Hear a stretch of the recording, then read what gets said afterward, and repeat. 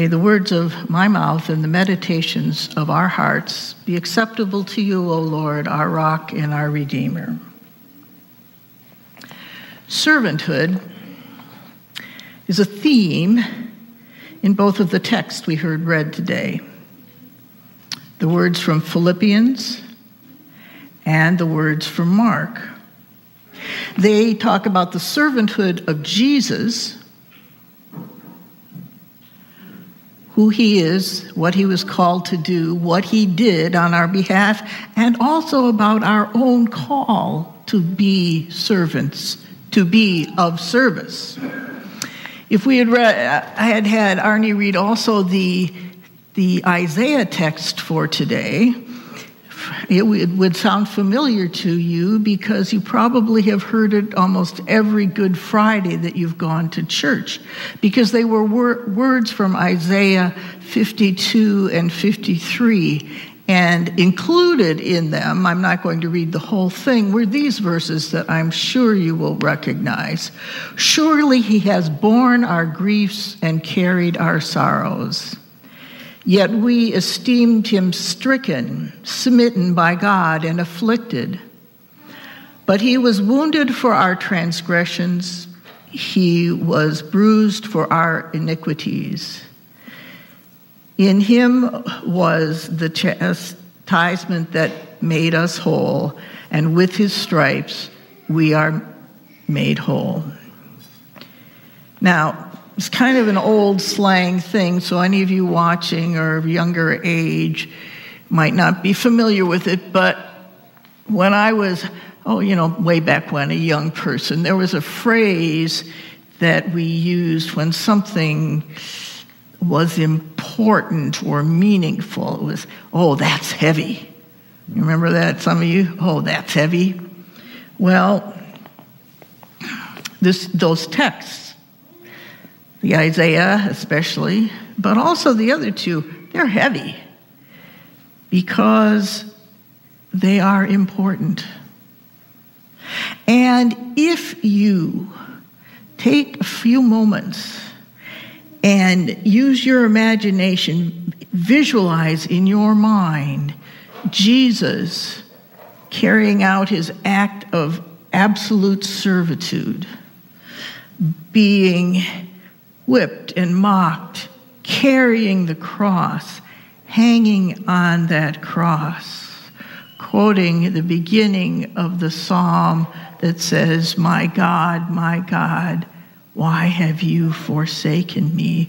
In those moments when he felt, not because of anything he had done, but because he was carrying the weight of our sin, that momentary separation from God. But if you read the whole psalm, I will say as a note that it circles around and it comes back to praise. But if you visualize Jesus, you will sense, if you can visualize all those things, the heaviness of the moments, the weight that is on him. He's carrying the weight of the world. The heaviness was so apparent in him that when he was carrying the cross to Calvary, the Roman soldiers wondered if he was even going to make it. And they grabbed Simon of Cyrene and forced him to help carry the cross. It was heavy. But of course, when we read Philippians, we realize that, of course, God raised him and gave him glory and esteem, the name above every name, that at his name every knee shall bow and every tongue proclaim him Lord. There was another side to the sacrifice that he was making. And, James and John, we'll get to them in a minute in their request to Jesus, but if you back up to the passage that's part of the passage that was just a little bit before today's reading, Jesus is telling the disciples about the rewards that are available, that will come. It's not available like, if you sign up for this, you get those in your emails. If you do this and this, you may win something. Oh, I just find those so irritating. Yeah.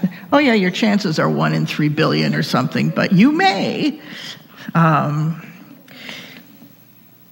But Jesus said, you will. Those who, the disciples had been saying, well, we've given up everything to follow you. We've left our homes, our families. And Jesus is saying that those who give up their comfort of their home and their families to follow me and become my disciples will be rewarded 100-fold in homes and families and fields. And then he says, and persecutions. And persecutions. Oh, great. I like Jesus. I like the part about homes and families and fields, but persecutions, because following Jesus sometimes does require sacrifice on the part of those who choose to follow him. It's no wonder that sometimes people who encountered Jesus rejected his teachings, rejected him. Some because they didn't want to lose their power, but some, there's a story in the feeding of the 5,000 where afterwards Jesus is talking about not just physical bread, but the bread of life and who he is as the bread of life, that some people just said, this is too hard to cope with, too weak. Sorry, we're out. And Jesus looked at his disciples and said, how about you all? Are you leaving too? And they said, no. To whom else shall we go? You have the word of life. And they followed him. Well, we're all here today and in the sanctuary or watching on YouTube. We're all people who have decided that we too want to follow Jesus. We too want to be engaged in acts of service, to be servants, to be those people that can be relied on to carry on the work of Jesus, not to the extent necessarily that we have to die on a cross, although there are and have been throughout history martyrs. I heard on the news this morning that 16 missionaries were working in Haiti with the relief from the disaster have been kidnapped. So, but most of us are not called necessarily to take those kinds of risks. But we're still called to be servants. And these days, I don't know about you, but I'm tired. And I keep hearing on the news how everybody's tired. We're all worn out because of COVID and a whole bunch of other things, but we're tired of coping with COVID. We're tired of asking every day, is this a day I'm supposed to wear a mask? Or when I'm going here, am I supposed to wear a mask? Are my children going to be in school today? Or are they going to have to, something happened and they're going to have to watch online? If I get sick, is there going to be, need hospitalization? Is my hospital going to have a bed for me? Am I going to be able to get the things that I need from the store, or are they going to be out because of all the supply line problems? There are people that are saying, are speaking up and saying, something, we're tired of working full time for and making less than the poverty level. And we've got strikes going on. I mean, people are just saying every which way, I'm tired. Any of you feel that way? You feel tired by, everything that's going on and, climate change. And if we have one more storm that blows down branches from trees in my yard, I don't know what I'm going to do. I'm going to cut all the trees down. No, that's not a very good idea. But, if I have to patch the roof one more time because some more shingles blow off or whatever it is, people feel tired. I do. I get it. So, frankly, when we feel tired, how many of us feel like going out and picking up a new project? Something else to do. Some other responsibility to carry through. Sometimes we don't even want to do the things that are sitting right in front of us that we usually do. Can I get an amen? There is, I sense it. I sense that there's a weariness. So how can we rise to this call, this challenge of being the servants that God calls us to be? Well, I think there's a couple of things that we can do. One is, in the midst of all the tiredness, we do need to take care of ourselves. Whatever we feel, and there's a variety of different things that we may need to help renew ourselves. Some of us might need a little more sleep. Some of us might need a little more exercise. Some of us might need to eat a little better. Some of us might need to do what Jesus did and stop being busy trying to keep up with everything and take some time to go and just be present with God. Jesus went off to pray periodically by himself. Sometimes the crowds found him, but he did go and take that time to renew himself, to renew his relationship with God. We can do that. There's something else that we can do that can be of service in a way that we might not think that we are being of service. You can be a Barnabas. Now, what am I talking about? Well, Barnabas was a follower, a disciple of Jesus. And at the time that Paul underwent his conversion, remember, he was on the way to Damascus to round up those Christians that had fled the city and bring them back to Jerusalem where they could be tried, persecuted, whatever, by the powers that be. And he met Christ on the road. And he spent then a few days, with a man in Damascus, learning more about Jesus. And then he went back to Jerusalem. Now, the people in Jerusalem don't know everything that has happened. So here comes Paul, and this guy that, has been busy persecuting Christians.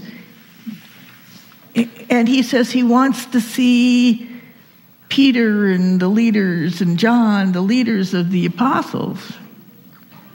You think people are going to say, oh yeah, they're right over there. No, most of them are kind of suspicious that this might be a trap. But Barnabas came and talked to him and listened to him and said, I will take you to see them. And he did. And they had he met the apostles. Then Paul went back to Tarsus, his hometown, and spent quite a bit of time there, several years, studying about Jesus and learning with the Christian community there. You all thought, didn't you? Because I had it in my mind for a long time that Paul just had this conversion and then hit the road preaching all over the place. No, he developed his own faith and understanding and deepened it. But then Barnabas was working with the Christians in Antioch, and the number of Christians was growing too big, and a lot of the people that were starting to join the Christians there were not from a Jewish background, which Barnabas had, but were quote-unquote Gentiles, And he was overwhelmed. And he said, who do I need to help me here? Who will be good with these people? And he thought of Paul, because Paul was a Roman citizen as well as a Jew. And so he sent for Paul, and Paul worked with Barnabas there for several years. And then Paul went off on his journeys of sharing the faith. Barnabas was an encourager. Barnabas was an encourager. We all, even though some days we feel tired, can be involved in the ministry of encouragement. And in a world where people feel tired, a little encouragement can go a long way. And not just encouraging each other, but being encouraging to everyone we meet. There's so much divisiveness and nastiness. Really serious, in some cases, death threat, nastiness out there in the world. The people are discouraged and they're tired. But what would it mean if just one person or two people or more came up to them and said, I appreciate what you're doing. You're doing a good job. You are making a difference. Most of us, I don't think anybody of us here, maybe a few of you watching at home, I don't know, have a staff of servants in your house. Maybe some of you have somebody that comes in and helps once in a while, comes in and cleans for you or something else. But, we don't have servants. But we encounter people in service industries all the time. They just don't serve only us at our house. They maybe serve 300 people at the drive-through window someplace in their shift, or they're working in a store, clerking in a store, and trying to help people find the things the things that they need, or they are working for the city and they're collecting the leaves that are going to come down any day now. I just know it, or they're collecting our trash, or if we're at the hospital, or we're visiting somebody in the hospital, and the nurse comes in and renders some medical service that they need, whatever it might be, our thank yous, our appreciations mean so much. They surely get everybody's complaints when things are not right. And if you've ever worked in one of those situations, I worked as a nurse's aide for a year when I was finishing college full time. I've worked in a store. I've never waited tables in a restaurant, but working in retail, I worked in a place that was similar to Casey's, and I also worked in a as they call them now, brick and mortar store in the electronics department. You hear all the complaints. But it's so nice when someone says, I appreciate this, or you've done a good job. Be a Barnabas. That in itself is an act of service. It's not necessarily an act of physical service, but it is a service to people's spirits. And it doesn't really take a great deal of energy. But you know something? You will feel energized when you do it. Because you will sense from that person that you've made them feel better. You've helped make their day a good day, and that energy that you've started in them will also touch you. Now, I just want to remind you on the notes of being a Barnabas. And be Barnabases to each other all the time. Encourage each other. But October, I don't know who started it. You know how people, every day when I turn on the internet, it's something else. It's, cheddar cheese day, or it's ice cream day. I like that one. But there's, or it's some a month, or, it's mashed potatoes week, or, whatever. But October is Pastor Appreciation Month. Now, I am not saying that I'm retired now. I am not a pastor. I'm still a minister, but I'm not a pastor. I do not pastor a congregation. I go around filling in pulpits for people that are on vacation, or a church that needs somebody to fill in for a while. So this isn't about me. Although I will say that when I was the interim here, you were a very appreciative congregation. But just a little reminder, not just this month, but do it this month. Make sure you let Pastor Alex know how much you appreciate him. I certainly appreciate him, and I try and let him know, but that's just... He's not going to get up and say to you, folks, it's Pastor Appreciation Month. Hint, hint, hint. So I'm just reminding you. But be a Barnabas to each other, to your families. If a kid comes home with a report card and it's got straight A's except for one B or C, don't comment on that one first. Say, look at all these A's. You've been working really hard in these subjects. Good for you.